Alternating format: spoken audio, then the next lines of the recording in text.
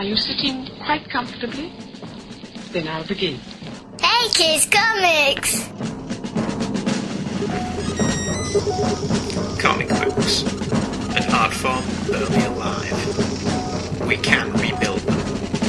We have the technology. With digital downloads and bookstore penetration, which sounds a bit rude, we can make them better than they were before. Better, stronger, faster.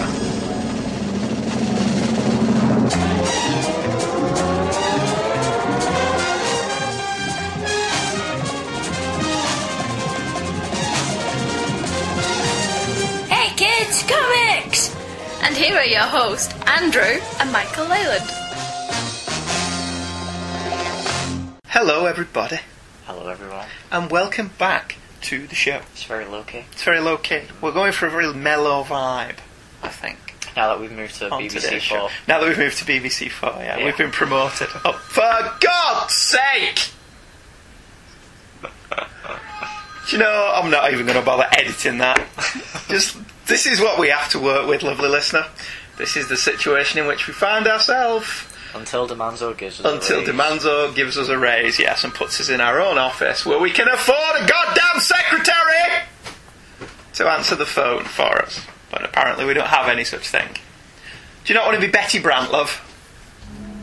Why? She was Jonah Jameson's secretary. Alright. Alright, okay. I thought I would have been your filthy assistant. You can be the filthy assistant if you want. Well, that was a good start to the show, wasn't it? Very professional. Very professional. Very professional for the first show recorded in 2014. We could have done better. Yeah, story of my life, that dude. Could have done better. Must do better. See me. C plus, if I'm lucky. Really is. Oi! Yeah, no, you just can't get the secretaries or filthy assistants, can ya? No, you can't. So much for the low-key Yeah. approach to the show this week.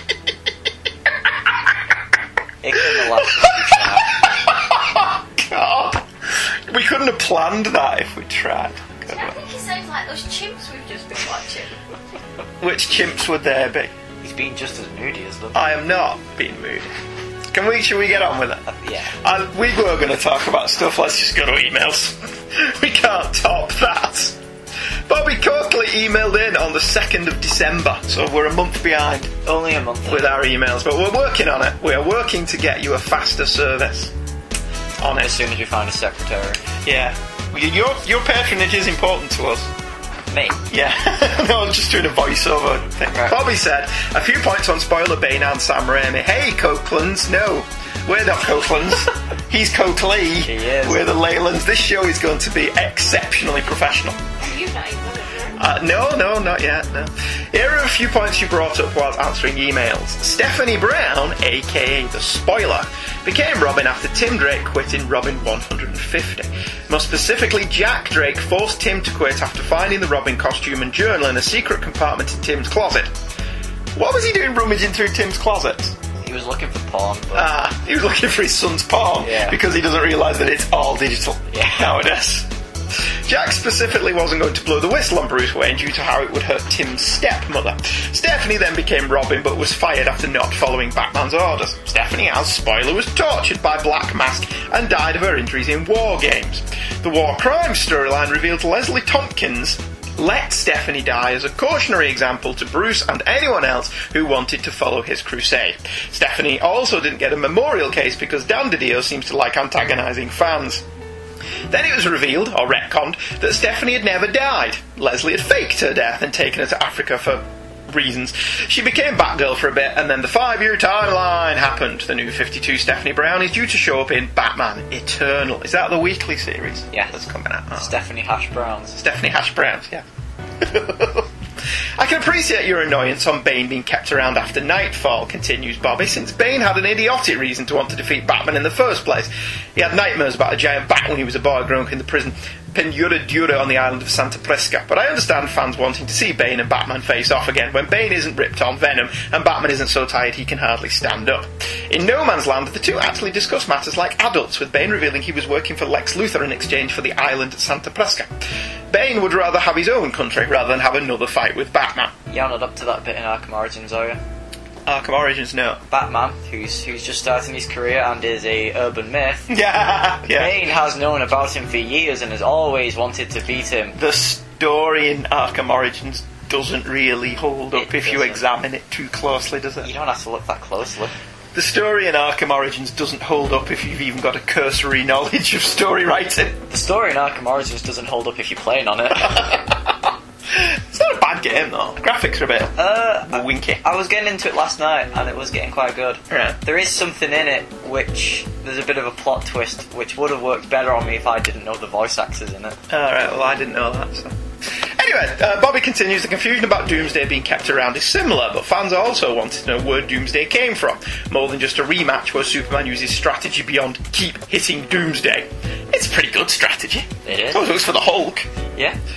When you mentioned how elements of Barry Allen's Flash origin was borrowed for Sam Raimi's first Spider-Man movie, I was reminded of how Raimi did the movie Darkman because he couldn't get the rights to The Shadow. Just thought I'd mention that. Keep up the good work, Bobby Coakley. I liked The Shadow, but I also liked Rain Man. I liked both those films. Thanks, Bobby. Thanks for emailing in. Are we the only ones who noticed that the Flash rips off, that Spider-Man rips off the Flash?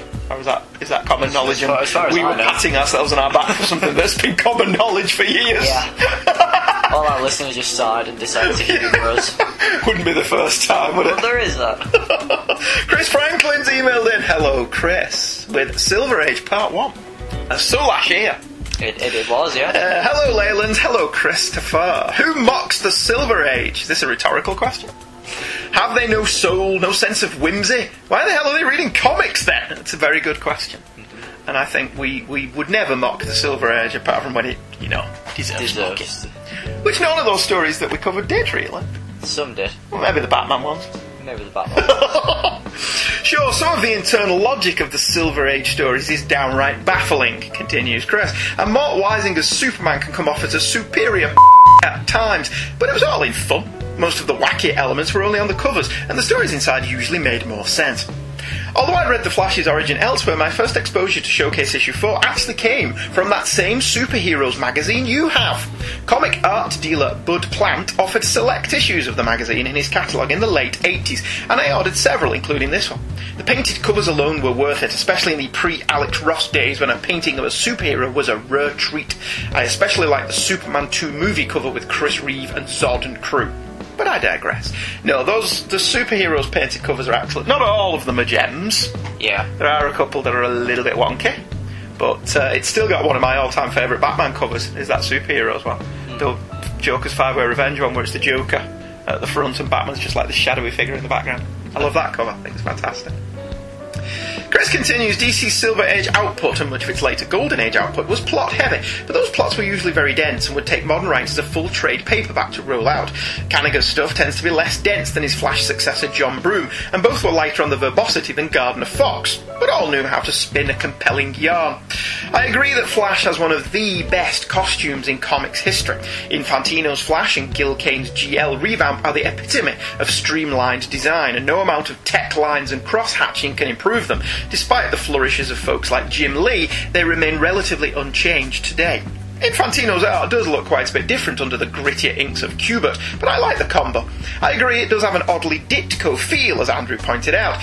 Under usual Flash inker Joe Giella, the art looked even slicker, and as you said, that was DC's house style, polished to a fine silver sheen. The Turtle was a rather lame foe, but he didn't get in the way of the important stuff, introducing a new Flash. The story still holds up well today. I have to agree with Michael that Avengers number 4 doesn't fare as well under such scrutiny. This isn't Kirby at his best, even early Marvel Kirby. The art seems rushed, and probably was, as Kirby was producing like 4 pages a day back then. The raw energy is still there, and that's all that matters. Cap's shield was never drawn consistently in the Golden Age, and that carries over here. It had many more rings than it does now, and it took Kirby a while to refine it into its classic look, both in Avengers and Tales of Suspense. The story is pretty forgettable, besides the first several pages. In fact, I've seen only those pertinent pages reprinted from time to time. Many of the early Marvel stories were rough around the edges, as Stan and Jack and Ditko, amongst a few others, seemed to be really flying by the seat of their pants.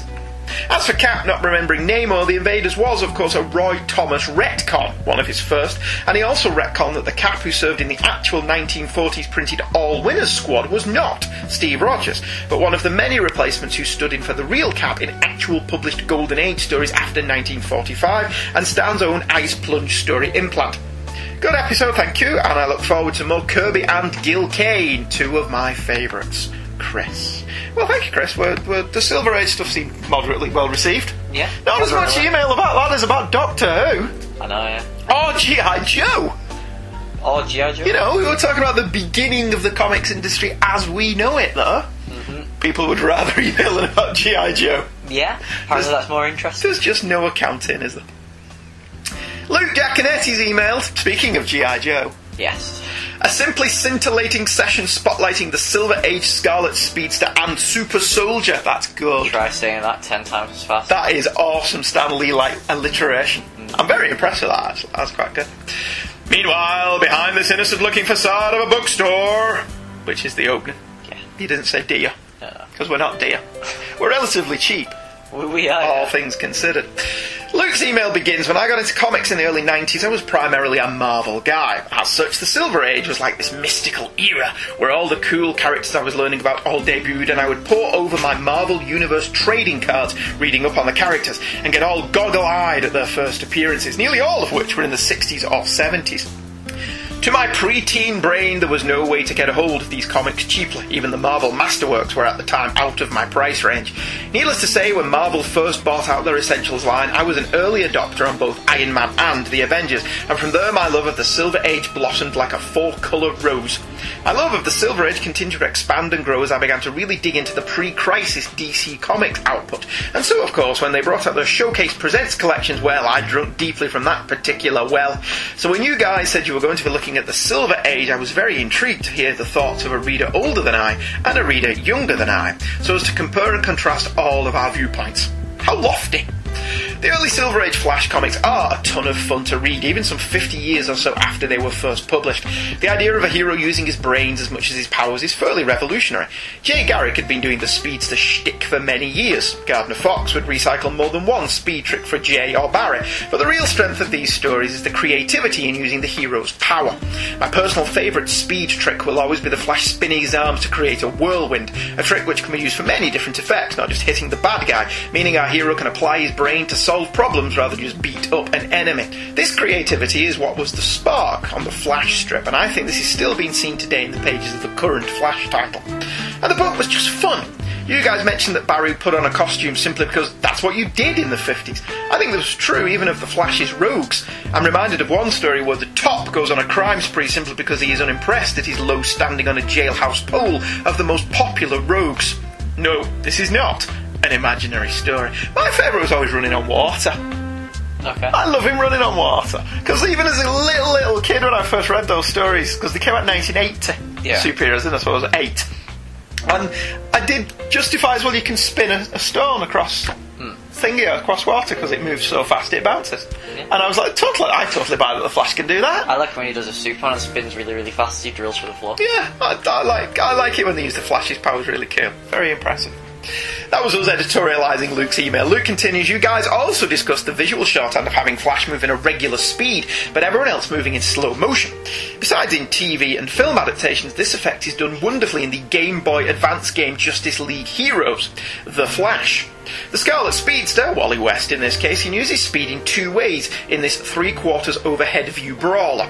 The first lets him dash between opponents instantly, but the second puts him into bullet time, only he moves at normal speed. This game was great fun just to dash at a robot, hit him, then into the bullet time, hit him a few more times at super speed, wait for the explosion to just start, then drop back to normal speed and dash away from the explosion. So awesome. I've never played that. Have you? I have not. No? Okay. Sounds good though. That sounds quite impressive, that. If Max Payne was the Flash. If Max Payne was the Flash, yeah. Over on the Marvel side of the fence, Luke's mail continues, regarding Avengers 4, these early Avengers stories are pretty rough going. But I find that Stan and Jack pick up steam after this issue and start getting a lot more enjoyable. The presence of Cap in the book cannot be overstated, as I think the title really soars after his introduction and the exit of the Hulk. It's funny how well Captain America fits in the Marvel Silver Age. The 1960s fascination with World War II contributes to this, as the living legend, man-out-of-time aspect of the character gives Stan a hook to showcase the character in more quiet moments of reflection, as well as the human pinball combatant which Jack seemingly loved to draw. The issue itself is only about half a story, I agree, but this is one of those defining moments of Marvel Comics which is rightfully pointed to as a major sea change in the American comic book industry and a huge milestone for the company. Loved hearing both you guys' takes, even if I'm already familiar with Andy's Silver Age opinion somewhat from Fantasticast. Glad to see that even though you could laugh at the silliness of the Turtle Man, the merits of the story as a whole were considered worthwhile. Did you know the Golden Age Turtle and the Silver Age Turtle Man eventually teamed up to become partners in Slow Crime? How'd you become a partner in Slow Crime? Well, like when they have slow news days. Slow Crime Day. Yeah. Oh dear. Jeff Johns even had Turtle tangle with Wally using his ability to steal speed from others to slow the fastest man alive down to a crawl. Pretty nifty. Chomping at the bit for more Silver Age hijinks. See you cats next time, Luke. Well, thank you, Luke. As usual, an excellent email from Luke. We'll do one more, I think, and then we will move on to today's exciting coverage. Yes. What do you think? The meat of the show. The meat of the show. Is that what you like to refer to it as? The meat. See what I did there? Yes, very, very good, considering what we're covering. Very clever! Yeah. Penny drops. You can watch the clogs turn. You can see them behind my eyes go ching, ching, ching, ching, click into place, yes. Our final email tonight, me again, is from Gabriel Jimenez. I always love to hear from Gabriel. Hello guys! I write once more, having listened to a couple of episodes since I last wrote, namely the email bag and the 2 Cosmic Spidey ones. On the most recent episode you guys mentioned Mike's meeting with Grant Morrison. That was great. It's a fantastic feeling getting to meet one of your favourites, and especially when they turn out to be good people. It was very noticeable how excited and happy he was about having met him. Literally, his voice was different. He was practically squealing with joy, he was. You were as well. I don't squeal. You a little bit. You squealed a little bit. Only a little bit. Only a little bit. Is that you? The balls dropped now? Yeah. I also shared an encounter with Mr. Morrison. It was at San Diego Comic Con. He was signing at the Marvel booth the summer where his run at X-Men had just started. I brought my copy of his first issue of Uncanny for him to sign, and he was very energetic and charming. I told him how much I was enjoying the issues that had come out, and he said with a huge grin on his face, "Well, you see what's coming up." I told him that he loved messing with people and getting them excited, to which he replied, "Love it, it's the best. Very happy having met him." Okay guys, just wanted to drop a quick letter. Take care. No worries, Gabriel, thank you very much. It's nice to hear that he's not just nice with you. Oh, no. Are you gutted about that? Oh, no, he still said I was his favourite reader. Did you? Okay, fair enough. You believed it? Yeah. That's fair enough. That's okay. Alright, we'll be back after these messages. We'll be right back. Yes, indeed, and we will return with Marvel Zombies. Ooh. Should have done this in October, shouldn't we? It's more of a thing. Yeah. Ooh. Yeah, pretty much. Marvel let's cash in on this zombie bandwagon, should we? We'll be back in a minute. Bye-bye. Why do you think superheroes are so important? People need heroes because they need somebody to inspire them, something to aim for, somebody to try to be like.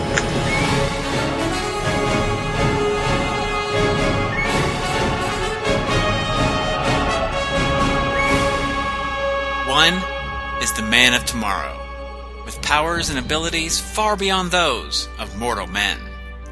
The other, the Caped Crusader, carrying out a solemn vow to spend his life warring on all criminals. For 7 decades, they've been the world's finest heroes. They've teamed on radio, comics, newspapers, animation, and more. And now, they're teaming up for a podcast. To the Batmobile. Let's go. Up, and away! Atomic batteries to power. Turbines to speed.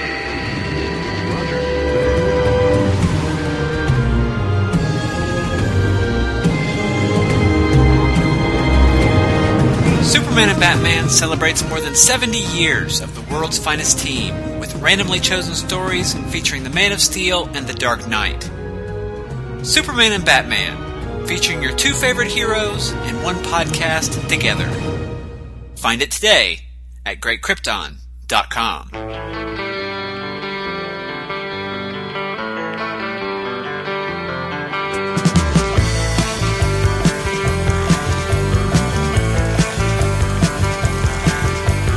All our times have come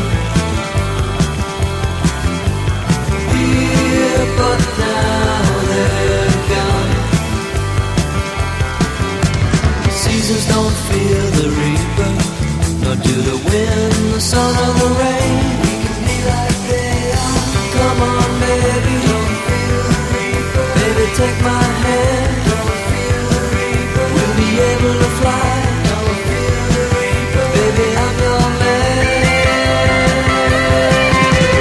La la la la la. La la la la la.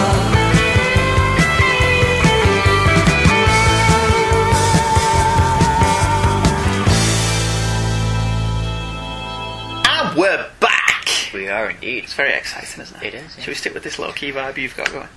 We tried that at the beginning of the show. It didn't work out too well for us, did it? Didn't work out. Okay. From BBC 4. I have my turtleneck on. The fireplace hour. And I have my little cigarette in my hands. And, cigarette holder as well. I have just taken a drag of that. I'm just taking a sip of my whiskey. Yeah. My whiskey here. Clean my monocle. So now we're going to talk about some comics. I turn it over to you, our illustrious guest. Our lowbrow entertainment. It started with a flash in the sky and a ripple through the clouds. Mark Millar proudly proclaimed, "I have an original idea that has never been done before." After sending the script to artist Greg Land, Ultimate Fantastic Four issue 21, Millar's first issue as single writer, having previously co-written the first 6 issues with Bendis, introduced the Ultimate Universe to an alternate universe, where all the Marvel characters we know and love, and we're introduced in the Silver Age, which you can catch up on our previous episodes. Oh, excellent work, sir! Thank you very much. Replaced by zombie counterparts. In true Miller fashion, hilarity ensued. Only it didn't. We were shown a destroyed and derelict world with only a few desperate survivors being led by the once supervillain Magneto. With the help of Magneto, Ultimate Reed Richards and the group of survivors escaped back into the Ultimate Universe. The zombie Fantastic Four would be imprisoned in the Ultimate Universe until a later date. In 2005, writer Robert the Zombie Guy Kirkman and artist Sean No More Zombies Phillips teamed up for a 5-issue miniseries that would focus on those zombies left behind, especially with the loose end that was Magneto. This series also had Eartha Sudam on covers, offering zombified pastiches on famous Marvel comic covers. My first contact with the Infection was with issue 2. Long-time listeners might remember us talking about Mark's Comic Shop, where we would get free comics. Well, issue 2 was one of them. And if I remember correctly, it was a test run for The Walking Dead, a series I'd wanted to read oh so desperately at the time. Let's just remember how old I was, 10. I was told that I could read it when I was 11, which then turned into 12 on my 11th birthday. Marvel Zombies was a test run, I'm assuming. A test for what, I'm not quite sure, as Kirkman's handling to zombies in both titles are very, very different. No, well, what happened with that was, as I was reading Marvel Zombies, The Walking Dead, it gets progressively more and more intense. So when I originally said, you can read it when you're 11, and then you got to 11, I was like, I don't think perhaps you should read this yet. Well, I was reading Invincible, and I'll be honest, Invincible's worse than Walking Dead. You think? I think Invincible may be worse for the gore, because Invincible's gore is happening to real people for the most part. Yeah. A lot of the on-panel gore in Walking Dead is zombies. I mean, not all of it. Certainly what happens to the Governor is one of the most intense sequences I have ever read in any comic. Because I was 14, 15 at the time, and you were genuinely not going to let me read it. I was genuinely not going to let you read that one, because I thought that was intense. Yeah. But there's nothing I can do if you get in the house before me, is there? So. I remember we had the first 2 hardbacks out, and I was 12, and because I'd been waiting over a year, I just completely forgot, and then I was like, oh yeah, I'm 12, I can read it. That's fair enough. Released afterwards, but set before, is Marvel Zombies vs. Army of Darkness, that pits Ash from the Evil Dead movies against the zombies, and shows the outbreak as it happens, with the zombified Sentry crash landing and eating everyone on scene. Spinning out of that is Marvel Zombies Dead Days, a one-shot by Kirkman and Phillips that shows the complete infection. So is all that corrected in a separate trade? Army of Darkness is. And Dead Days. Hardcover. Sorry, because you've got the hard covers of all of these. Yeah. You know what I've noticed? What? The Zomnibus. Zomnibus? Oh, I do like that. Yeah. Who put those two words together? I don't know. Well, that's genius. Yeah, that I like that. That and the new omnibuses they're doing, the paperback ones. Of Marvel Zombies, Yeah. not the Walking Dead big fat ones. Yeah. Right. They don't collect the Army of Darkness stuff because it's Dynamite. Because Dynamite own the Army of Darkness comics. So how have they collected it for the hardcover you've got? Was that just a one-off agreement or something? I'm assuming. Right. Okay, fair enough. Marvel Zombies came out cover dated February through June 2006 and was one of the first series to boast a ton of variant covers from the subsequent printings of the comic due to its success. All of them, as Michael has mentioned, was by painter Arthur Sudian, and all of them, again, as Michael has pointed out, were based upon classic Marvel covers of the past. Issue 1's initial cover was based upon the now classic image of Spider-Man swinging with a man under his arms from Amazing Fantasy 15 by Jack Kirby and Steve Ditko. You know, it's always annoyed me. What? He's not swinging. I was just going to say, I have no idea how this Spider-Man is swinging, seeing as there's no webbing anywhere, so I presume he's plummeting to his death. Yeah. I presume that's what the photo That's how he is broke his depicted. leg. Yes, that's how he broke his legs in the story. That's fair enough, yeah. The second print was a takeoff of Spider-Man #1 by Todd McFarlane. Alright, I suppose. The third print was a spoof of Amazing Spider-Man issue 50, the famous Spider-Man No More image by John Romita Sr. And the fourth print was based upon the cover to Incredible Hulk #1 by Jack Kirby. Very big fans of Spider-Man. Yeah, Spider-Man gets... Well, I suppose at the time they didn't know how this was going to sell, did they? Yeah. And it's always a surefire thing. Put put Spider-Man or Wolverine on the cover. Yeah. And it'll sell. So it seems like the safe thing to do will be put a Spider-Man on the cover. Sudiam's painted style is pleasing, if a little muddy, and his pastiche of famous covers of the past is well done and gives the reader a decent recognition factor. They're all a pretty good mix of eye-catching art and horrific imagery, which is a pretty good summation of the series, isn't it? Someone must have liked him because he gets cover credited on the hardback. Well, the hardcover which we've got here, this is Michael's hardcover first print, is a pastiche of Secret Wars. Yeah. Was that just for this edition? Yeah. Right. Each reprint of the collected editions had their own covers. Oh, right, so the second print of this has a different cover? Yeah. Right, fair enough. And the paperback, does that have a different cover? Or I think start that's doing just that got now? the same, yeah. Right, okay, fair enough. Okay. Having closed off the portal to the Ultimate Universe, Magneto finds himself surrounded by the zombies and makes a break for it, damaging them in any way he can.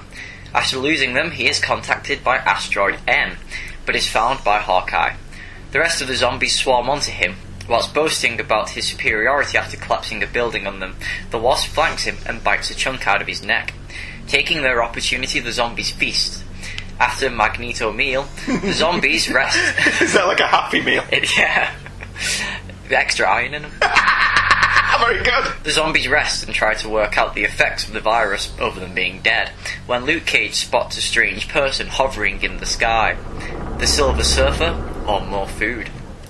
One of the things you're going to notice, lovely listeners, is that the synopsises for these issues are actually very, very short. They are. There's a reason for that. Yes. Page 1. I've not read Ultimate Fantastic Four in any respect at all. I didn't read any of it. It just didn't interest me. So I certainly haven't read the Zombie Fantastic Four story that preceded this. So I'm not really sure how all this happened other than Michael's brief synopsis up at the beginning of the show. The problem I do have with any story of this kind is it normally relies on our heroes being a little bit stupid.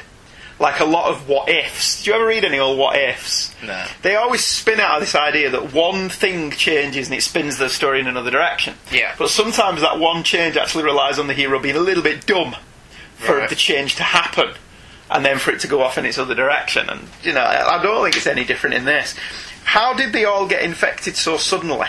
Was that mentioned in the previous story? Well, it was the Sentry.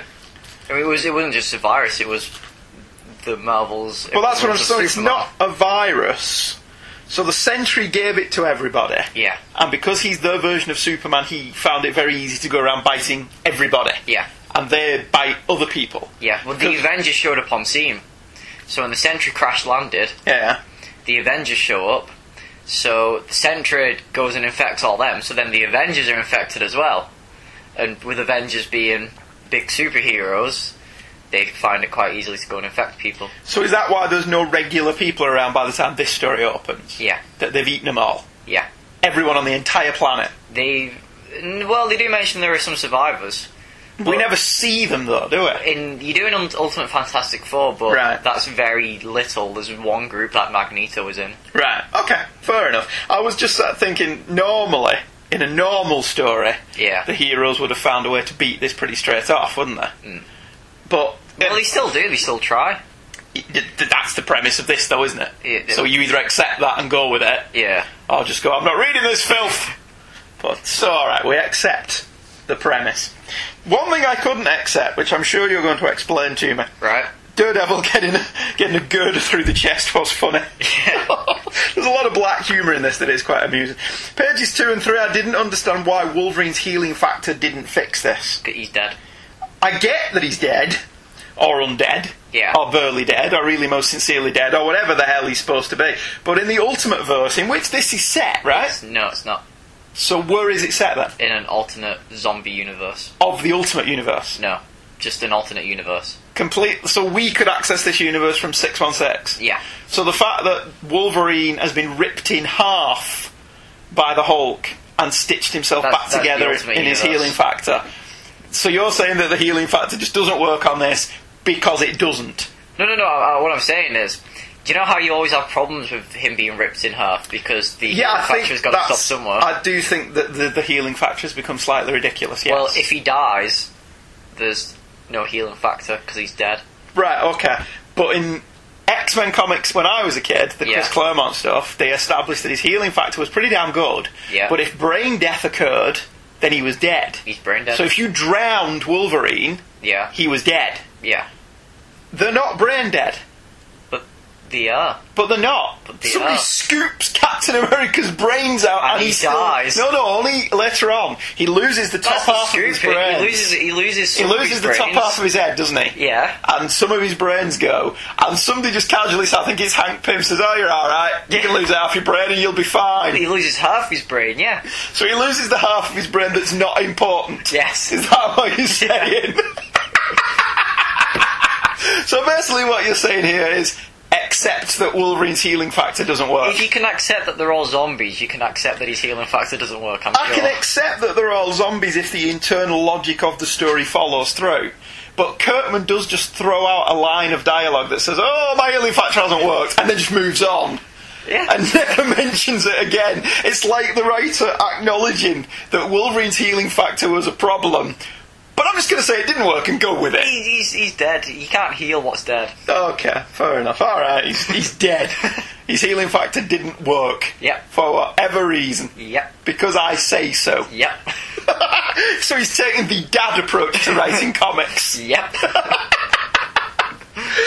Because I did question the internal logic of this when I was reading it this time. And I know you're going to look at me.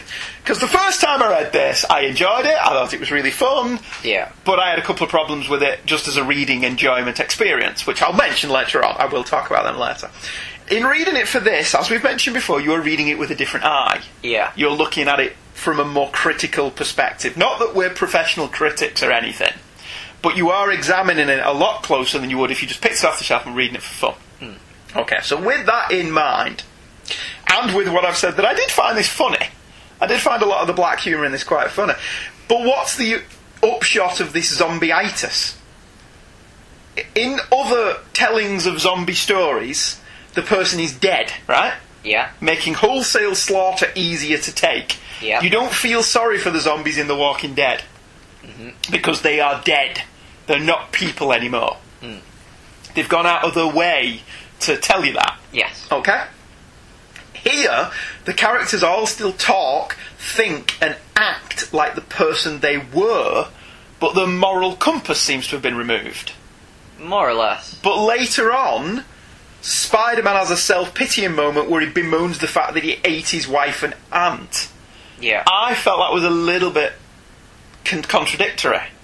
Well, Tony Stark points out that he's only like that after he's eaten. Right, and the Hulk is only Bruce Banner after he's eaten. Yeah. Because the hunger makes him don't make me hungry. Yeah. Makes him change into the Hulk. But I still felt it was a little bit contradictory that they were their own personalities, but they're not their own personalities. Well, they are. It's just they're also a zombie as well, so it's two. They're contradicting themselves. Because Hank Pym does say that he's disgusted with himself for finding eating humans enjoyable. Yeah. But none of the others seem bothered by that. They're hungry. Alright, fair enough. Okay, so this is another one of those parenting approach to writing. Yeah. Because I say so. Alright, fair enough. Because the Kirkman says so. Because the Kirkman says so, yes. Captain America getting the shield through the top of his head. God, that was goopy. I like his facial expressions all the way through, just his. I like that pastiche on the Ultimates where he says, "Look, do you think this stands for France?" Yeah. In this one, he's pointing at his head going, "Look what he did to me!" He's chopped the top of his head off. So Magneto's grabbed hold of his shield and hurled it with full magnetism superpower and chopped the top of Captain America's head off. Just literally the top of his skull. I'm not gonna lie, I did think that was funny. I like the little mini-mates of him. They made his own head separate with half of it missing and his brains coming out. Did they? Yeah. Is that the one you've got? Yeah. On your bookshelf? Alright, I'll have to have a look at that because I don't think I've ever noticed. And Daredevil is missing a hole through his chest. Is he? It's it's still there, but it's that see-through material. Right, okay, so where he's got the girder through his chest, that's on the figure. Alright, fair enough. Why was this not a Max book? I mean, there's no swearing in it. No. Which is primarily Maybe what Max that's it. seems bothered about, doesn't it? Yeah. There seems to be this very nebulous line about violence. Certain amounts of violence seem to be wholly accepted in certain age comic books, but once you start swearing and once you introduce sex, that pushes it over to being a Max title. Because, God forbid people should have sex, but people cutting each other's heads off, that's okay. That's what we've noticed with culture as a whole, though, with the media. Yeah, the media does seem more interested in violence than they are in sexual stuff. Yeah. Alright, so maybe that's why this is not a Max book. You see the violence in DC Comics, it's no different. Yeah, Marvel does seem a bit more toned down on that level. Yeah. Than DC is. Alright, fair enough. This is just Blackest Night. Pretty much. Yeah. I did like the use of the sound effect Foom. Friends of All Marvel from back in the day. I'm trying to find what page it is now. Yeah, there it is, when Captain America falls on his back. Spider-Man says out of webbing crap. That's because you told me this is an organic webbing Spider-Man. Either that, or he's just out of webbing. That's possible, but the organic thing did work as well because he's not alive anymore. Yeah, he's not producing anything. So he wouldn't be producing any. Although I despise the organic webbing. But moving on. The film was out at the time. Yeah, I suppose so. Why is Magneto running everywhere? Didn't he used to be able to use ley lines or some such to be able to fly? Wouldn't that help him stay out of the way if he could fly? I mean, he'd still have Iron Man and Thor and the Angel, and who else can fly out of this lot here to contend with? It wouldn't even matter that way if he runs into the rest of the group. Well, if he's flying, though, surely it's easier to avoid 3 flying zombies than be on the ground and be swarmed by them. I thought tactically that made more sense than staying put. I mean, again, there is one line of dialogue that says Thor is watching the skies, I'm going to have to walk out of here, which reeked to me of Kirkman basically saying, I don't want him to fly out of here, because if he flies, my story doesn't work. Well, Miller did leave him with a loose end. Did he? So it does just, because it ends with the cliffhanger that this picks up with. Yeah, but that panel does Kirkman, not Miller. Well, this could just be Kirkman wanting to get that loose end out of the way. I suppose so. I just thought that did reek of the writer saying, no, he's not flying out of here, because I know that makes sense, but my story doesn't work if I do that. Yeah. And at least he does put a line in to try and explain it, but they're watching the skies, what one character is. So you can't just take off and fly the opposite direction while he's facing the other way. Yeah. Because you're Magneto. That's how flying works. You can go up into space, but when you come back down, you end up in the same place you took off from. Not here, he don't. He can go anywhere he wants. Alright, fair enough. The Asteroid M subplot is nice, although surely Magneto would be a bit suspicious that the face on the screen is blurry and indistinct. To me, that screamed trap. I never took it that way. Did I was you know, just like, oh. when I first read this, I thought, this is a trap, dude. But it isn't. The signal is just messed up. It isn't anything, is it? It is a genuine signal from the people on Asteroid M. Yeah. So, fair enough, that was me thinking it's a trap when it... That was you reading too much. Yes, that was me reading too much when clearly it wasn't. Magneto beheading Hawkeye. Taking a lot of heads off with that shield. Is really quite funny. I was a bit confused by the geography. Yeah. Hawkeye aims his arrow, right? And he shoots. Now, Hawkeye's a pretty good shot, isn't he? Magneto chucks Cap's shield and knocks the arrow off its trajectory, but he knocks it up.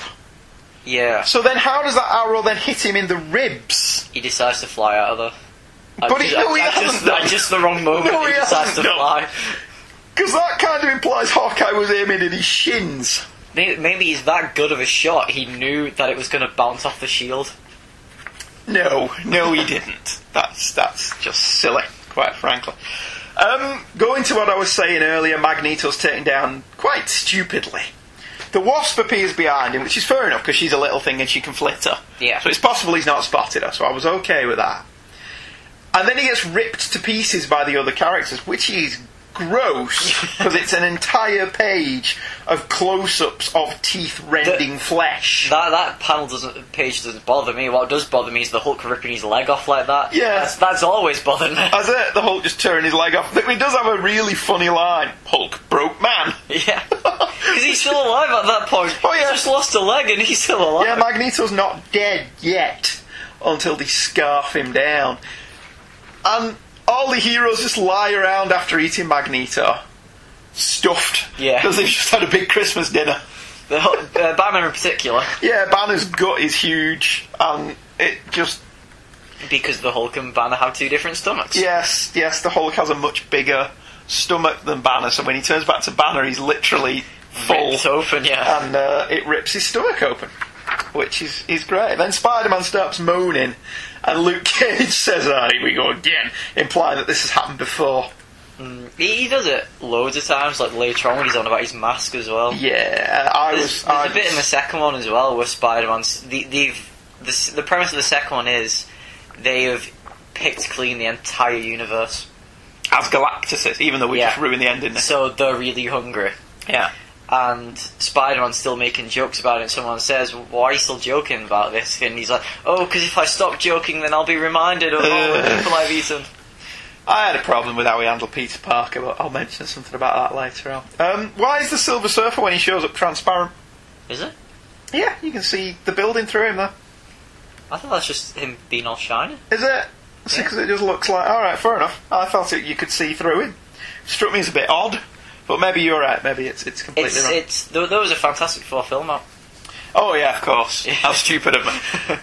One of the things I thought when I first read this when it came out, interesting and enjoyable as it was, this really didn't need to be this length. No, it certainly doesn't need to be the length it is now. No. Well, what with its 16 different sequels? Yeah, and spin-offs. So, in reading it this time, I kept a running tally. I kept a running tally of how many superfluous pages. Issue 1 fares pretty well.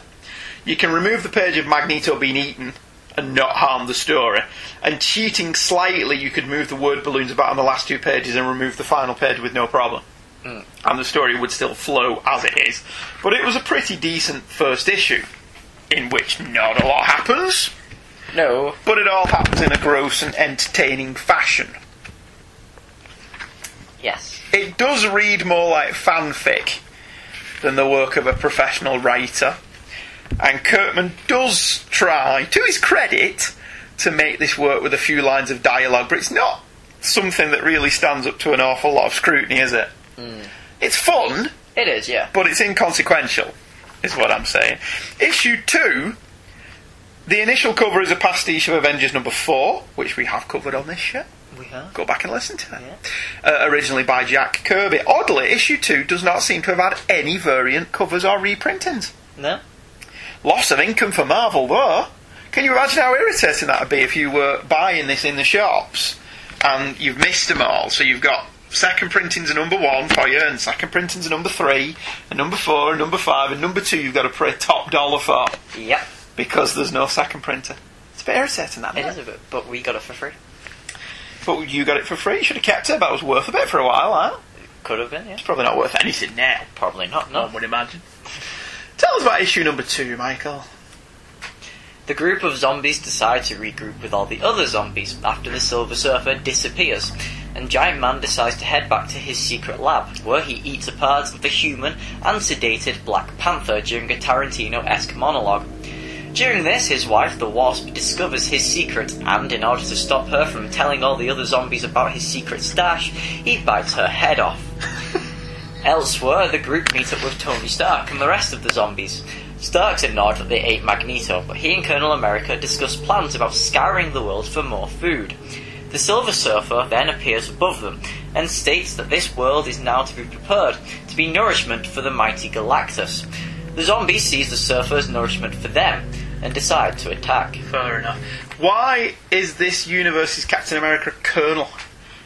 I don't know. He just is. Well, I asked you when I read it for the first time, and you just he was a colonel. Did I not know? No. Did I just fob you off with some stupid explanation? Probably. Right. Did he say he was a president at one point? Was that in the main comics? I don't know, because I've not read enough of the Ultimate Universe. He got asked to run for president in Stern Byrne run, but he turned it down and didn't actually do it. There is a what if where he ran for president. Maybe in this alternate universe he went for it, yeah? Yeah, maybe in this alternate universe he accepted it. Yeah, Colonel America just doesn't sound as good as Captain America. It doesn't. And it's a lesser rank. Yeah. So he may have been president, but he didn't rise as high in the ranks in the army, did he? Seems fair enough, I suppose. Going off my idea that there is a fair bit of padding in this story, the first page can be completely lost, as the story beats are mentioned again in the double page spread on pages 2 through 3. Basically, who was that silver dude and where has he gone? Yeah. First page can be completely nixed. Angel offers to fly after him. Giant Man says, "What? So you can eat him yourself?" Doesn't this contradict the last issue where Thor and Angel were sent after Magneto? Were they sent after him, or did he just split up? Well, I'd be more concerned that Thor would keep Magneto for himself, given that Thor is a lot more powerful than any of them, being that he's a god and all. Because if he's kept his same power level, then he's still quite a powerful zombie, isn't he? But the Surfer is a lot more powerful than Magneto. So if anyone was going to take the Silver Surfer down, it's not going to be the Angel, is it? Let's be honest. Not even Archangel. What has the Angel got going for him other than he's got a pair of wings and can fly? He's got no superpowers other than that. Yeah. So the Silver Surfer's not going to be worried about the Angel. Thor? Oh no, here comes Angel. Oh no, here comes Angel. Please beat your wings at me. Let's fly slightly to the left. Oh, Thor could probably offer him some competition. Yeah. But not the Angel. And did? And did, yes, exactly right. As you can recall in our Silver Age episodes, catch him now on 2 through 3. You're getting very good at that. I am. An entire page of Giant Man skulking around New York. There's a nice subtle use of the Wasp there in the first panel, which I thought was quite good. And there's a nice use of him shrinking down to size. Yeah, which is very cleverly done. But one added caption box on the top of the next page, and again you could lose a page without harming the story. That's not pacing, that's padding. This is very padded. Yes, exceptionally. The idea that Giant Man's keeping T'Challa alive and cutting bits off him, not even as an experiment to see how all this has happened and if there's a cure, just to eat him, is really creepy. Presumably the Black Panther wasn't in Wakanda when all this went down. I was presuming that he was with the Avengers. Captain America Colonel says that Wakanda is really bad. Yeah, Colonel America mentions that Wakanda has been converted as well. I don't quite know how, if he only landed here, but whatever. It's affected the entire world now, don't ask. Yeah. Just because I said so. Yes. This is what this should be called. Marvel Zombies, because I said so. Well, in Army of Darkness, there are already zombies by issue 4, and they just walk to Latveria. Every single zombie walks to Latveria. Doctor Doom like this, does he? I'm in two minds on the next page, where Giant Man swats the Wasp with his backhand and then bites her head off on panel. Yeah. He does it all on We screen. don't skimp on the details. No, we don't. You don't think Giant Man looks like Sean Phillips? Yes, he does a He bit. does the same with John Constantine as well. Except Sean Phillips has got jet black hair, not blonde hair. It's still the same hair, though. But yeah, pretty much. It does look a little bit like Sean Phillips. I mean, him eating the wasp and all that stuff, it's goopy and horrific and all of that, but is this another writer playing into the whole Giant Man is a wife beater and completely ignoring all the hard work Roger Stern put into redeeming him in the early 80s? It might just not be that. I mean, he has no problem hitting the other zombies around. Do you think it's just because she was there? Probably. Alright, maybe I'm just reading too much into that. He's panicking, he's a desperate guy. I mean, no, I can see where you're coming from. Because with the Ultimates as well. Yeah, the Ultimates haven't been able to let that go. No. That's become his defining character trait in the Ultimate comics, hasn't it? Mm. It's not become Peter Parker's defining character trait that he punched Mary Jane across the room. Yeah. I don't think anyone actually read all of the Clone Saga and remembered it to be that. Everyone who read that just went into a state of denial and said, no, it never happened. No, forget about it. And everyone has. Thankfully, Mark Miller has never been allowed near Spider-Man to be able to bring that back and establish that Peter Parker is actually a wife beater. They did let him off Spider-Man, but they only showed him the movies, I think. Yeah, he got all his other information from SpiderFan.org. He never actually read a Spider-Man comic in his life. Alright, fair enough, whatever. The surface flight across the world gives us as readers something The Walking Dead has yet to address, that this is a worldwide phenomenon. We see Captain Britain in London, Doctor Doom presumably in Latveria, Sunfire in Japan, Scar, son of Hulk in what looks like a snowy wilderness, Sabre in Israel, and that guy though that I don't recognise at all. That's Titanium Man in Russia. Is it? No, not that one, the snowy one. The snowy one's Titanium Man in Russia, is it? Alright, so that's not Scar, son of Hulk. No. Alright, fair enough, we'll use that one then. He wouldn't have been around at this point. Catman. Catman. There is no Catman in the Marvel universe. He's Lion Man. Alright, fair enough. I didn't know who that was. I don't know. At all. He's obviously supposed to be somebody of import, because he gets his own panel in the middle of what looks like an African wasteland, doesn't he? But I have no idea who he is. Me neither. Yeah, so. I don't really like the idea of them showing what happens around the rest of the world. Do you know? It makes it bigger and you're not focusing on one group anymore. I know, but there is... You do get to a point where you're asking yourself, so alright, is this a worldwide phenomenon? See, one of the things I would love The Walking Dead to do is acknowledge that, no, it's just America. Well, I think what makes The Walking Dead work is that you're always focusing on one character who doesn't know. Yeah, he's not got a clue, has he? Yeah, so, I think that works. One thing that would be story. really cool for The Walking Dead is for them to get to the border of wherever the hell they are, Georgia, and they realise it's only Georgia, and they've just put a big brick wall around it without anyone knowing, and everyone else is okay, and it's just Georgia. That'd be hysterical. Kirkman manages to mine some black humour out of the meeting in Times Square where the heroes regroup with Iron Man, who doesn't believe it for a second that Magneto died in an explosion. And well, he shouldn't. No. Quite frankly, they're lying to him. And there's a great line where Colonel America mentions that Hawkeye is dead, and Iron Man looks at him and goes, "You think?" Yeah. That was funny. It's the facial expressions that's some of the best things about the art as well. Given that he's got not a lot of fish to work with, yeah, it's all shadow. Because they've all lost their lips and all their eyes are now blank white. The teeth are really creepy. Yeah, so he's not got a lot of facial expressions to work with. So it's quite impressive that he manages to make facial impressions. I mentioned in the issue 1 discussion that there's some discrepancy in how the characters are portrayed here. Kirkman tries to explain little bits here and there, but the bottom line is all these people sounded a bit samey to me. He doesn't make any attempt to differentiate the speech patterns or dialogue between most of the characters. I suppose one could argue that this is a product of the virus or whatever, but there are places where the speech balloons could be swapped around and it wouldn't make any difference. Yeah. Did you not think? Or did you disagree with me? I don't know. I didn't get that it was different people talking to each other. They all felt like the same voice. Do you know what I mean? Yeah. It's always really hard to explain this in a comic, because I can understand people who would go, "What do you mean voice? It's a comic."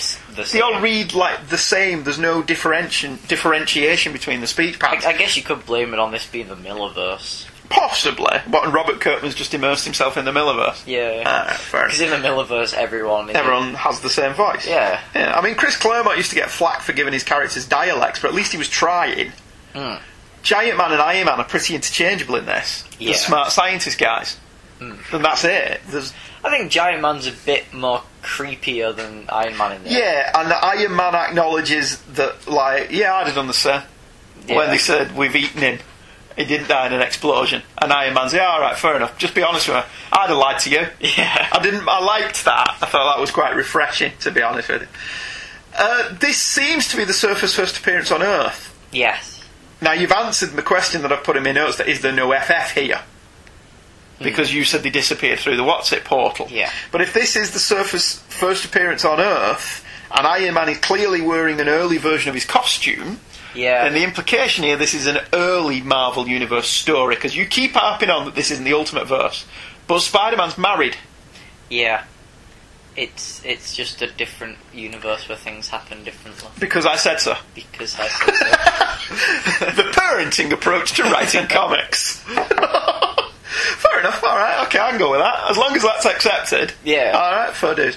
Again, with just a few swapped word balloons and panels, the last 5 pages of this comic could easily have been cut down to 3 with no loss to story, structure or pacing. I like that you're not disagreeing with me about that. No, it's very padded. I like how it's with these 2 pages laid out here, the last of this issue 2 and the first of issue 3, they both contradict each other. Yes, because he puts his mask down to then fly up and lift it up again. Yeah. It doesn't make sense. I mean, I get that he can't eat with his mask down. So why did he put it down? Put it down in the first place? Yeah, that makes no sense whatsoever. Yeah. But it's like if you made those last 5 pages of issue 2 3 pages, you would remove that inconsistency, because you can remove page 1 of part 3 as well and go straight there, and his mask is still up. So you would remove that consistency. Yeah. Inconsistency, sorry. And this was pretty much the same as part 1. You get over the novelty of the situation, some of the black humour is good, but this is starting to feel like a good idea stretched out over too many issues. Kirkman is a great writer. I love Invincible, and the success of Walking Dead cannot be overstated, but it feels like he's very much writing for the paycheck in this one. I mean, I don't know if he was Robert Kirkman yet, or was he still just Robert Kirkman? Was he still new at this point? Probably none of these things have been turned into TV shows yet. At this point, right. I mean, there's nothing wrong with that. I don't go to work every day out of love. Yeah. I expect to be paid. But in this particular endeavour, I'm not really feeling any passion for the project. It's a fun idea in search of a story. Because you can argue till you're blue in the face that as fun as this is, there is not a story here. Well, it is just based on a throwaway story from a Miller story. It's an idea in search of a story. Yeah. That's not to say it's bad, but there's not a lot to chew on, if you'll forgive the pun. Marvel thought differently. Yeah, well, the audience did. It's sort of like gangbusters. So what do I know?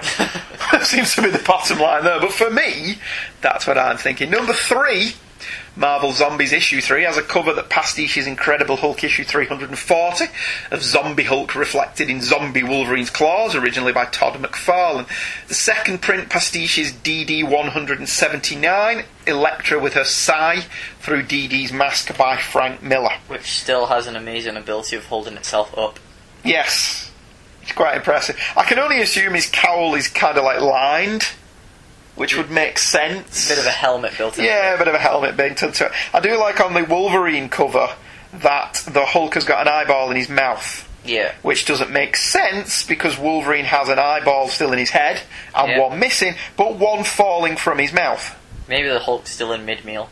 Alright, so Wolverine's interrupting him eating. Yeah. Alright, fair enough. I thought the implication there was he'd eaten Wolverine. Oh no, Wolverine's mouth is full of eyeballs. Yeah. How delightful! Maybe I've only just noticed that. Eyeballs.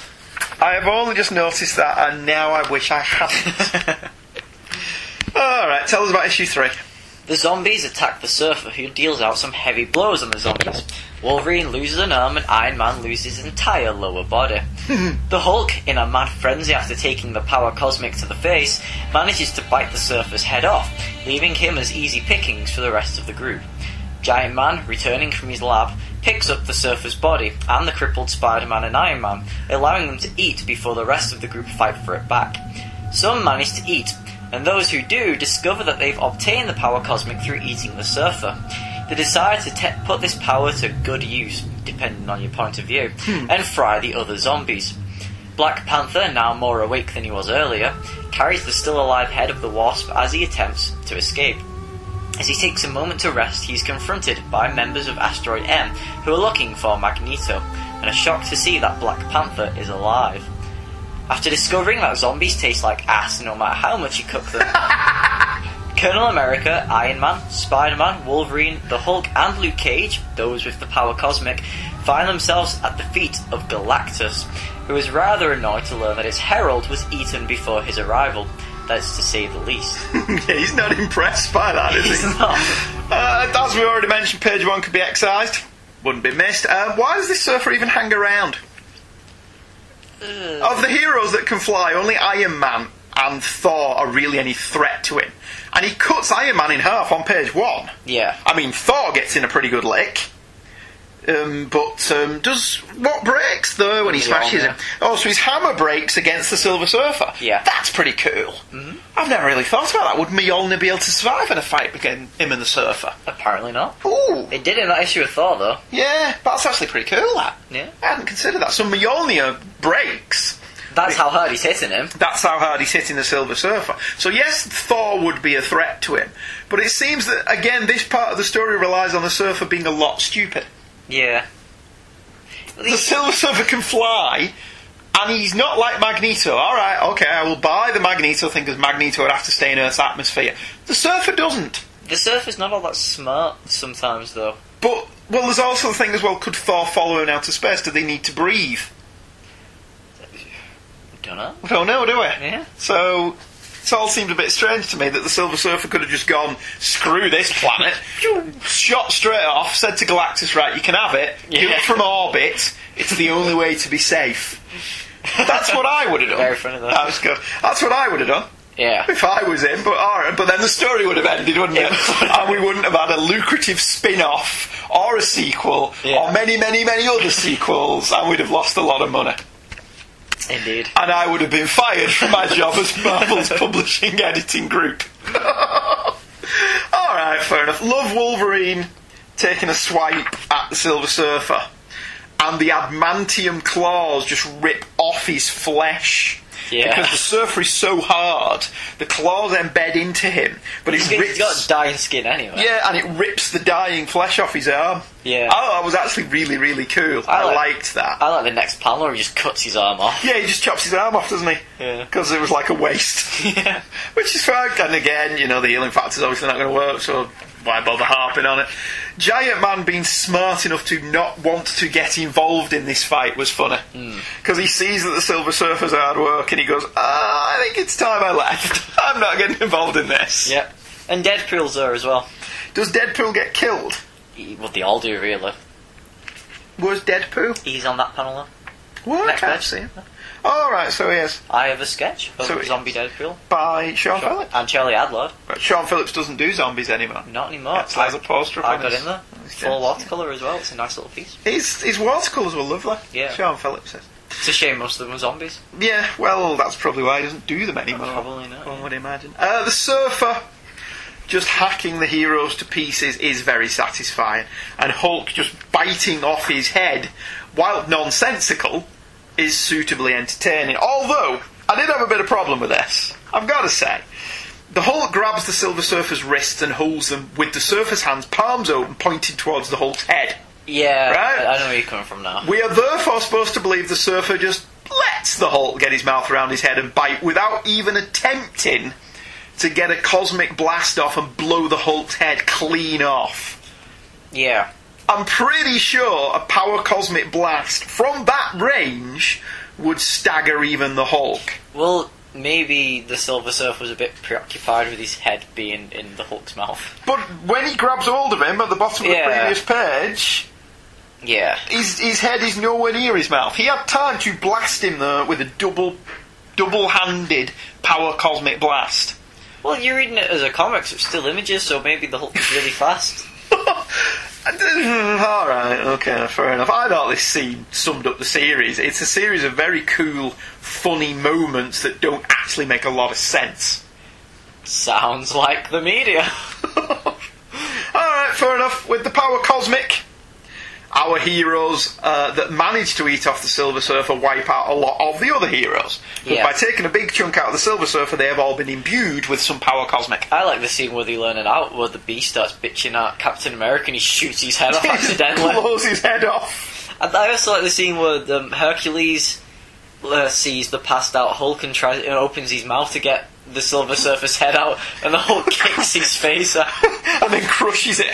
Actually, one of his eyes pops out. Yes, that's absolutely delightful, isn't it? I'm starting to get a little desensitized to all this violence at this point. Yeah. Although the Black Panther hobbling down the street with the Wasp's head under his arm elicited a chuckle. Yeah. It is funny, some of it. I don't know if it's supposed to be, but alright. Galactus arrives at the end of the issue and is told that the heroes ate the Silver Surfer. I presume, therefore, that he is going to act in character and not be stupid and wipe out all the zombies and eat the planet from orbit. Right? Well, there are 2 issues left. So I'm guessing no, then. Yeah. Alright, fair enough. This 2-page splash could have been done in one, again without affecting the pacing of the story, so we've lost a couple of pages from this issue. It's a nice 2-page spread, though. It shows the size, it's nice. Sean Phillips signed it, yes, which is nice, I suppose. It's a nice piece of art. It's a lovely piece of art if this were an art book. It's Sean Phillips, it could be an art book. It could be an art book, yeah. By far the funniest chapter of the story. The pacing seems a little bit better, with fewer wasted pages padding the story out to the requisite length. The Silver Surfer showing up and having his slightly pompous attitude punctured by the zombie heroes is entertaining, and the Hulk chowing down on his head is again grossly humorous, but I'm still having trouble believing the Surfer is this dumb. He's travelled the world, he's seen what's going on, Galactus is coming. Why didn't you not just circle the globe and fly straight off, go back to Galactus and say, yeah, go on, you can have this one. There's no life forms on this planet worth saving. Get on with it. If you can get past this, the heroes gaining the power cosmic from eating the Surfer is a nice development, and Galactus showing up's a neat cliffhanger. But I just wanted the Surfer to nuke the planet and be done with it at this point. There are 2 issues left. Something's got to happen. There's got to be a fight scene. I'm pretty sure that there will be. I like how Iron Man flies now he's got the power cosmic.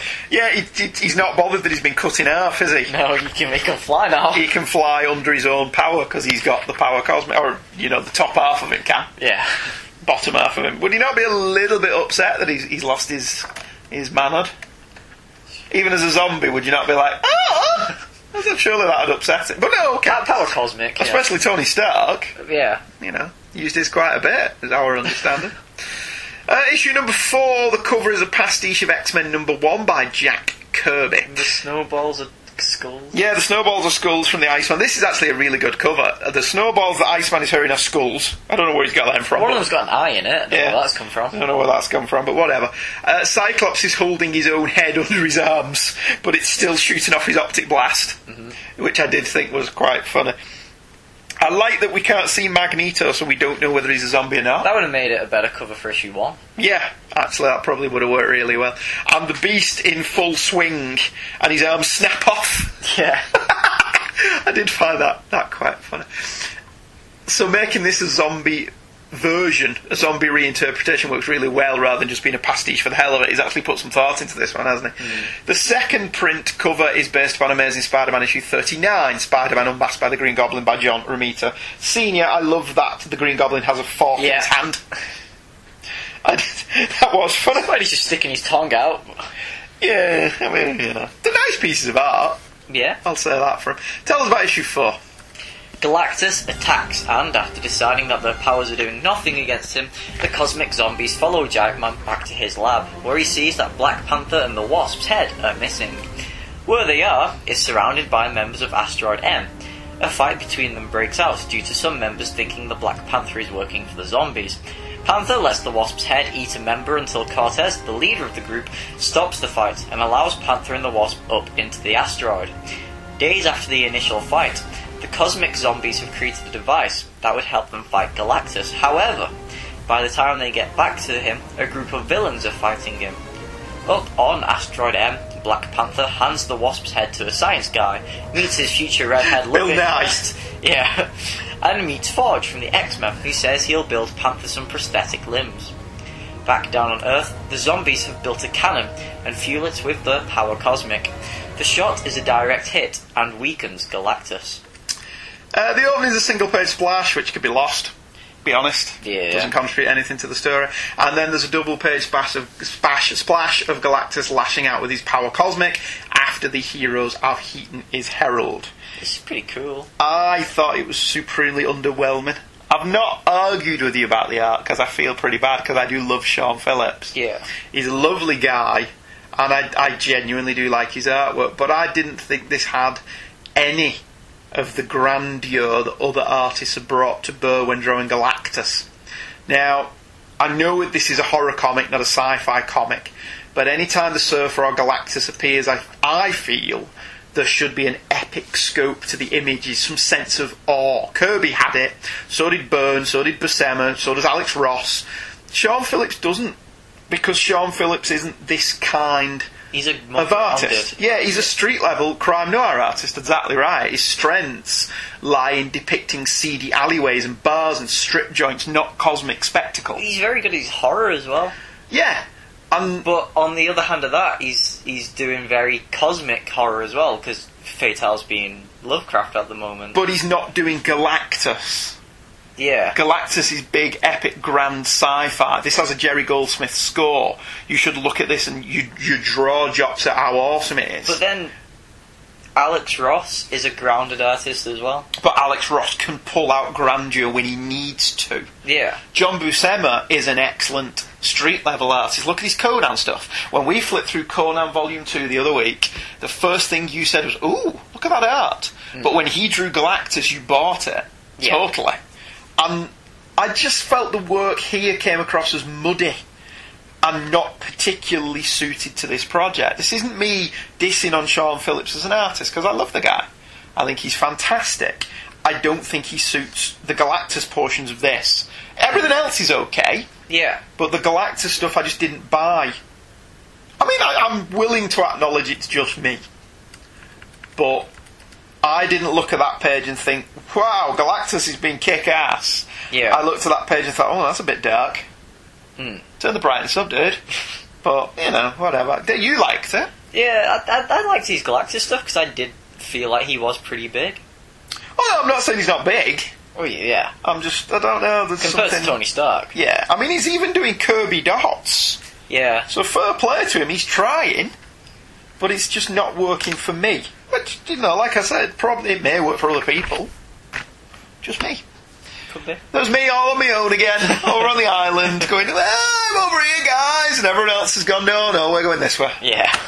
Situation normal. The fight over the next few pages is fine, it does its job, but it's the Panther scenes that are really the best bits in this issue. The Panther is still more than a capable combatant, even with an arm and a foot missing, and he's more than willing to defend himself when attacked by the Asteroid M inhabitants who've just shown up. His loyalty to the decapitated head of Janet Van Dyne seems a little misplaced, and there's an unintentionally hilarious line when he gets to the asteroid and hands her over for experimentation, where they actually say that they're looking to cure her. How's that going to work then, Ted? She's a head! Oh, we've cured her. Oh, she's dead. How are they going to cure that? Yeah. So, to be fair, they do actually come up with something. Yeah. In the last page of the issue. They do also bring up the point that because she's just a head, the hunger is all in her head. Yeah, because she's got no digestive system or stomach. What is she eating for? Surely she'd just eat it and it'd just plop out of her neck, wouldn't it? So she can eat it again like the other zombies. That would just be awful. Have you noticed she can't be on Asteroid M if you don't have red hair? Yeah, everyone seems to be ginger on Asteroid M, which is fine. Yeah. I don't know. We're not about the persecution of the ginger people. Or maybe the persecution has led to Asteroid M being full of them. Maybe they've just been breeding amongst themselves, is that what you're saying? Alright, a nation of freckled ginger people that don't like going out in the sun. A nation of Scottish people. Spider-Man and Luke Cage play cards, whilst the brains of the Marvel Universe, Tony Stark and Hank Pym, try to work out how to stop Galactus.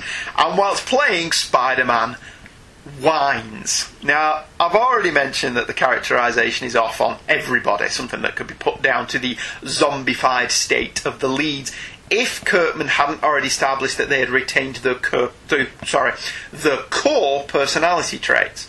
So, number one, Peter Parker is a scientific genius and should be in there with them, secret ID be damned, and B, Peter is often burdened with self-reflection and guilt. It's only in the hands of lesser writers that he's portrayed as a whiner. I hate to call Kirkman a lesser writer, because he is comics darling at the moment. Yeah. But his handling of Spider-Man in this story is way off base. And I'm glad he never wrote a proper Spider-Man story. When Luke Cage says, why do you still wear the mask? Because, I just said, why do you still wear the tiara?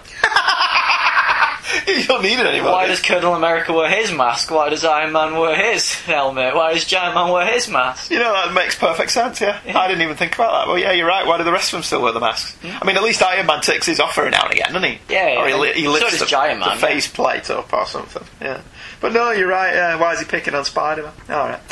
The gross out scenes in this issue are present and correct, and funny, with Banner eating bits of what he's just eaten by tearing them out from his own body and then eating them again. Clever. Yeah. Oh, gross. Yeah, well, Colonel America thinks that and then goes, oh, alright, then go on, I'll give it a go. I like he was just like, give me a knife. Yeah, oh, that's actually not too bad. That was the grossest bit. I do like the science bits in it, like earlier when Daredevil's swelling in his legs and Giant Man's like, oh, the blood's fell to your legs. Yeah, he has actually thought about the science bit. Yeah. Of some of it, but other bits he's just gone, nah, I'm not going to pay any attention to that. We'll just move on. Yeah. I don't want to explain that. The villains show up on the end of the issue, other than Magneto and the Vulture. I was wondering where they all were, but here we get Dr. Octopus and Red Skull, and who else is there? The Green Goblin's there, and the Lizard, and the Stiltman, and the Super Skrull, and the Rhino, and Venom. What the hell was the Super Skrull doing on Earth? He thought, you know what, let's give it a visit. Alright, fair enough. And then when he was a zombie lying on the floor with his legs missing, thought, what a great time for a holiday. What a bad idea this was. I should now have picked today to give up smoking. Come to Atlanta, they said. Have a good time, they said. Like Bruce Willis in Die Hard. Come out to the coast, we'll have a few laughs. What a brilliant idea that was. Panther's delight at meeting Forge makes perfect sense, given Forge's bionic limb replacement ability, which I loved. Yeah. That made perfect sense. I was down with that. Again, page 1 could be excised, as we've mentioned, but it's really the only part of this issue that could. The story, such as it is, does kick in a bit here, so there seems to be more dialogue and forward momentum. Finally, after 4 issues of gross out and eating people's brains. I have many problems with how Spider-Man is being portrayed, even in this alternate universe zombified reality, but the introduction of the inhabitants of Asteroid M finally means there's a little bit more to chew on here than just the character's constant need for hunger, which has been the sole driving force so far, and the introduction of Galactus ups the threat level considerably. I still want him to win, though, and give this series, a definitive end. Knowing the many sequels that followed, I don't think I'm going to get that wish. Well, you might. But eventually? No, after 16 sequels? No. It's got its own stories now. How do you mean? Kirkman stuff, which is this, has an end. Oh, does it? Yeah. Oh, good. Fair enough. You'll have to tell me what that is when we get to the end. Okay, I will. Issue 5, the original cover is a pastiche of Amazing Spider-Man Annual number 1. No, it's not. Amazing Spider-Man Annual number 21. I do apologise. The variant cover of Spider-Man marrying Mary Jane, as opposed to the original cover of Peter marrying Mary Jane, originally by John Romita Sr. Mary Jane's dead, and not a zombie. Yeah, I kind of like that. As gross as it is. Yeah, it's a lot gross. Spider-Man's just taking a chunk out of her. I do like that the Human Torch is just flying skeleton. Yeah. That amused me, but other than that one doesn't really work for me. It's just... There's nothing new to it, is there? It's not like the X-Men one, which was funny. Yeah. Or the Green Goblin one with the fork in his hand, which was a funny pastiche. The variant is a spoof on Silver Surfer 1 from 1968, originally by John Buscema. In this one, the Silver Surfer is holding his own head. Alright. It's a nice painting if you take the surfer out of it. Yeah, it's a lovely painting of the Earth. Yeah. And the space. Take the Silver Surfer off and it's pretty damn good, yeah. No problem with that. Tell us about the issue. As Galactus falls, the villains rush in to eat him, but having shot him down, the cosmic zombies think they should eat him instead. The two groups fight, but as Colonel America has the upper hand on the Red Skull, Skull scoops Colonel's brains out, killing him. Had enough with the fighting, the group then makes short work out of the villains. The zombies then climb onto the fallen Galactus and have a feast of a lifetime. 5 years later, the crew of Asteroid M descend. Black Panther's redhead love interest is now his wife and is carrying his baby, and the Wasp has a new robotic body. The crew discover that the entire planet is empty, which means the zombies must have left. But to where? Elsewhere, on a distant planet, a king puts his daughter to bed as his servant tells him that Galactus has arrived. What he doesn't know, however, is that there's 5 of them. Dun dun dun! I had a little bit of a problem with the opening scene of this issue. Yes, I did. It's been established in the Fantastic Four, right? Yeah. The issues with Terex, I think they're around issue 242. Right. Or somewhere around that region.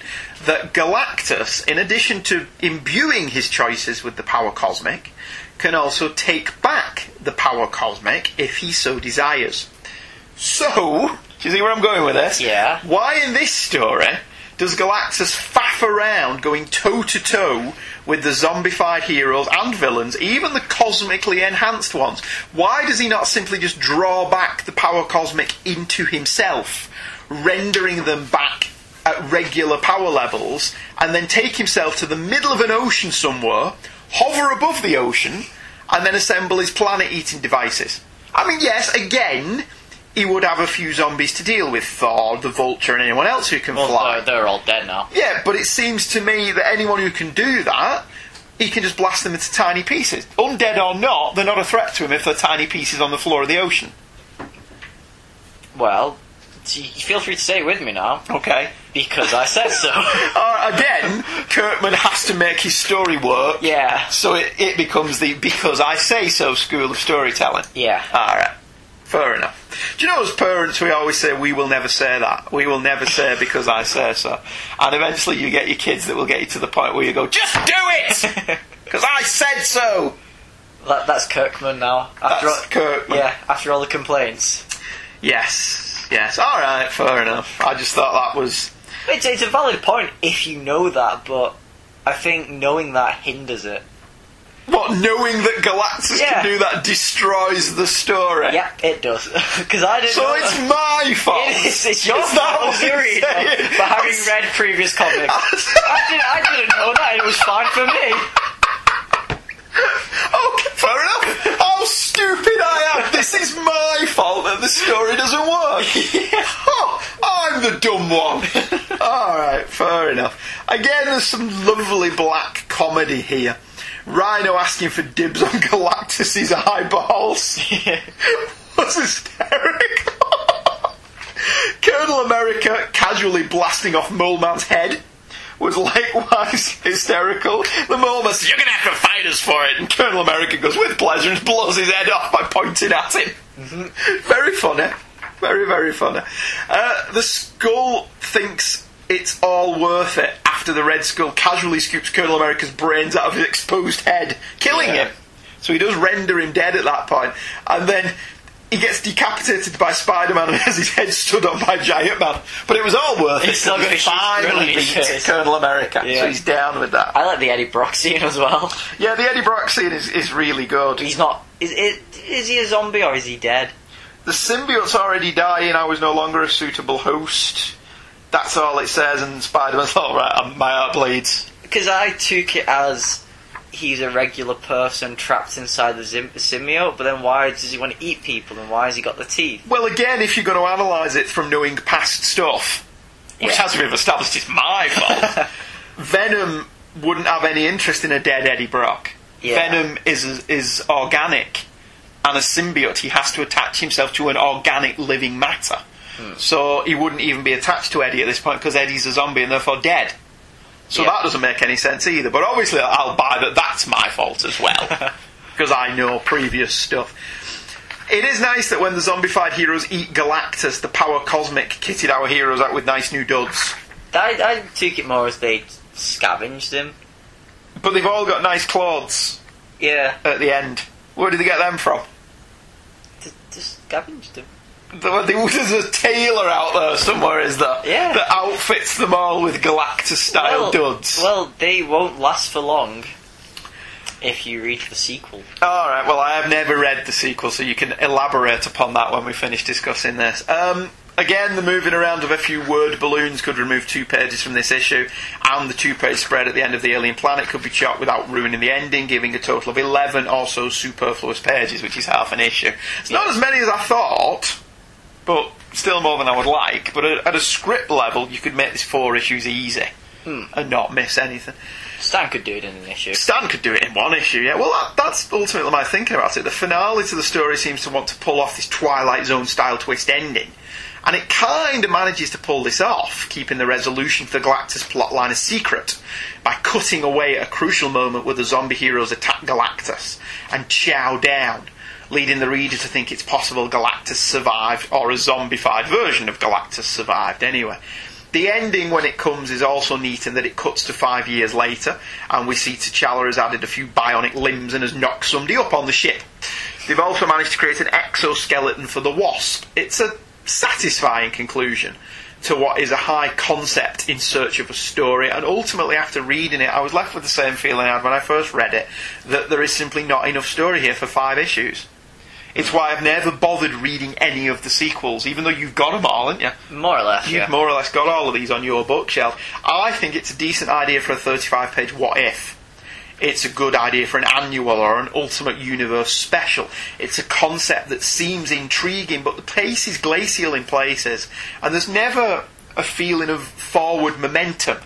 There's not really a lot of excitement or any kind of ticking clock that forces the action forward. There's lip service paid to the idea that they're running out of people to eat. Yeah. But that in and of itself doesn't propel the story forward. The characters aren't interested enough in forcing themselves into action. They're all very lackadaisical, aren't they?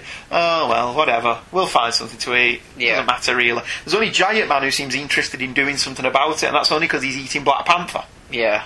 So he's alright. The black humour is funny, but I didn't feel was sometimes black enough. The gross out moments got to the point where they were gross enough. There's nothing here on the level of Robert Rodriguez's Machete, which we watched the other day, which has gross out moments and black humour aplenty. That bit where he cuts the guy open, pulls his intestines out of his stomach, then jumps out of the window and swings on them into the window below, like in Die Hard, was hysterically funny.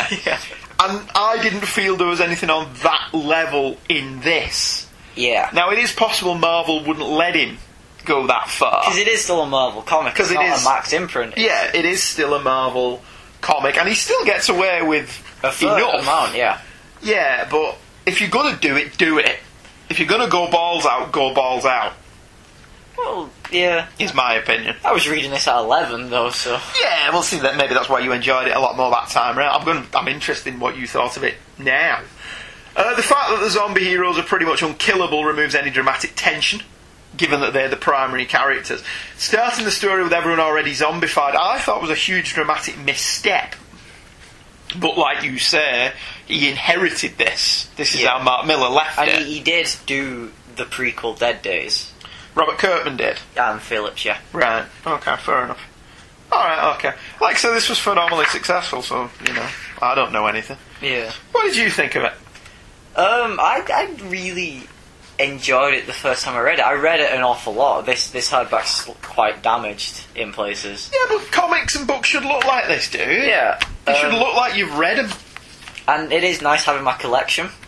Of all 6 of them, or 5 of them, or whatever the hell you've ended up with. Yeah, but I prefer the Van Lente stuff because it's more fun, and there is a definite story behind it. This Kirkman stuff was very serious, especially Marvel Zombies 2. It was very, very serious. Was it? Yeah. Okay. But I still liked it just because I liked it as a kid. I liked it. I I didn't think it was a story. I do think it was very padded. I agree with the things you say, but But it's still fun. Yeah. That's, and sometimes that's good. That's good enough. And unlike Maximum Carnage, it's good when you're older. Yes, alright, fair enough. Okay, alright. After this, Miller would pick up on the Zombie FF in his Ultimate Fantastic run, with the Fantastic Four breaking out of their imprisonment, but ultimately being brought down. In Fantastic Four 27-30, the FF, consisting of Ben, Johnny Storm and the Black Panther, find themselves on a Skrull planet just as it's attacked by the Galactus zombies.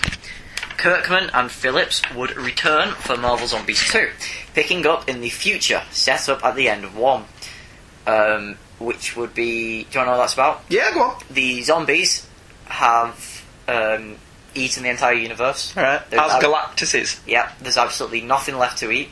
The Galactus stuff's all broken up, so they have different body parts attached to them.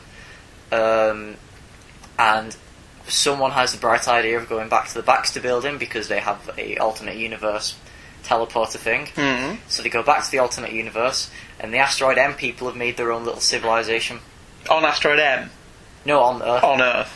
Now, because there are zombies inside Asteroid M, and now there's some on the outside, conflict happens. Right. Okay. And at the end, something happens which leads into Marvel Zombies Return, which is the definitive end of the cosmic zombies. And is that Kirkman's? That's Van Lente. Right, so Kirkman didn't finish the story? No, he had a cliffhanger, really. Right, and went off to do The Walking Dead and make his own money. Yeah. Which is fair enough. Return is quite good. It's made up of 5 standalone issues that have the zombies in well-known Marvel comic stories. So Spider-Man goes back to a Lee Romita issue. Right. Iron Man goes back to Demon in a Bottle. They don't use the old art like that issue of Deadpool did. Some did. Whoever did the Spider-Man one did a good job of mimicking it. Right. Yeah. Fred Van Lente would take over with 3, which focused on the Machine Man, which is very good. Because he goes in to find a cure. Right. What Machine Man does? Yeah. And because presumably a machine can't be made into a zombie. No, they have this... there's still... It's kind of like S.H.I.E.L.D. It's called Argus. Right. And there's survivors there. Right. And they go in to look for a cure for it. Right. I'm not sure what the chronology of it is. Is this Zombies 3 or 4? 3. Right. So he goes in to look for the cure, because he's a machine man, he can't get infected. And then... volume 4, which focuses on the Midnight Suns. Right, so is this the one that you're on about where it's the man thing and all that? Yeah. Something happens there. Like, I would imagine something does. Something like Machine Man doesn't find the cure, so they send the Midnight Suns in. Right, okay. And then Marvel Zombies Return, which tells the last story of the cosmic zombies, set after or before Marvel Zombies 2. Alright. Marvel would then cross them over into another what-if type story, Marvel Apes. Right. With Marvel Zombies Evil Evolution. I have that, it's a one-shot, never actually read it though. Oh, alright. Why have you never read it? I couldn't bring myself to. Oh, okay. I'll be honest. Deadpool Merc with the Mouse ran out of 4, but that got way out of hand. It's Deadpool. The zombie Deadpool head in Volume 4 ends up in our dimension, where our Deadpool finds it, and then the Deadpool Corps show up, and then Liefeld joins the book, and then there's this Deadpool Corps, and then they all have their own individual series. The Deadpool Corps do? Yeah. And the Deadpool decapitated zombie head? Yeah. Jesus Christ. And then there was Marvel Zombies 5, which focused on Morbius, Machine Man, and Howard the Duck, is a direct sequel. Right. Marvel Zombies Supreme is about the Zombie Squadron Supreme, and Marvel Zombies Destroy is about Dum Dum Dugan and Howard the Duck fighting in a world where the Nazis won World War II with zombies. Have they not done Marvel Zombies milking it for all it's worth? Have they not done that one yet? I don't think they have yet. Have they not done Marvel Zombies screwing this concept until it's completely bare? Marvel Cash Cows. With zombies. The Skrulls are the cows. oh dear. Well, yes, so the story carried on. Yeah. I do believe there was a Halloween special by Van Lente last year. And has that not been in a trade somewhere? Because it was just a one-off. Right. I don't think it was. Okay. Well, we hope that you lovely listeners enjoyed this trawl through Marvel Zombies, which we're going to call our blatant cashing on the zombie phenomenon. A little bit late, possibly. A little bit late. Next time on an all-new episode of Hey Kids Comics, we continue in the horror vein with a look at something else we knew jack all about until we read them. Yeah. EC Comics. Tales from the Crypt and various others. Crime, suspense stories, Vault of Horror. We're covering an issue of each. Purely at random. So we're going to give that a go next week. You looked at the list. I did. I looked at the list of what I considered the top best stories EC ever did, and I had a look at what we've got, and I thought, we'll have that, we'll have that, we'll have that, we'll have that. That's the last one. We'll have that, we'll have that. And I picked it from that list. So it's real scientific. It is, yeah. How this show works. I printed the list out and I got a pen and I closed my eyes and I went, Grand National. We'll have that one. Yeah. How you pick your horse for the Grand National, yeah. So we'll see you next week with our look at EC Comics. We hope you'll enjoy that, because I've enjoyed reading them, although we've not recorded the episode yet. Yes. And we'll see you next week for more horror. Yeah. Which is quite fun. And crime, yes. Bye-bye. Goodbye.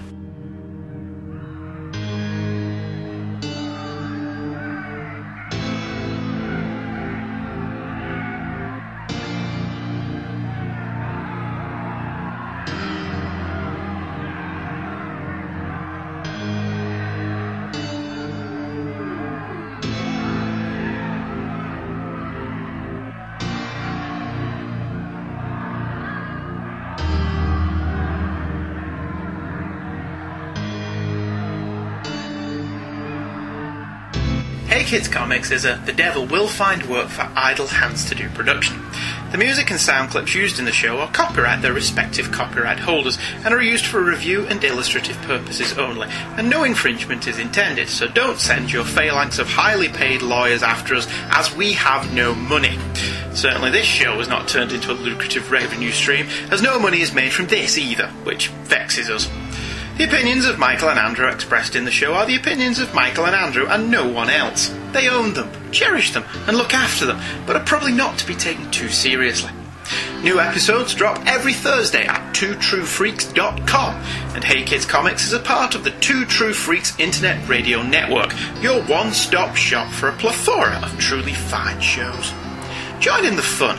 We have a website where you can see the covers of the comics we've covered at www.heykidscomics.webspace.virginmedia.com, and we can be emailed directly at heykidscomics@virginmedia.com. We can also be friended on Facebook by using Hey Kids, all one word, as the first name, and Comics as the surname. We also have a forum, www.forumforgeeks.com. We do hope you enjoyed this episode of Hey Kids Comics.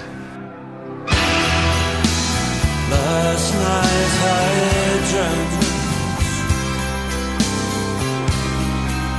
that somebody loved me. No hope, no harm, just another false alarm.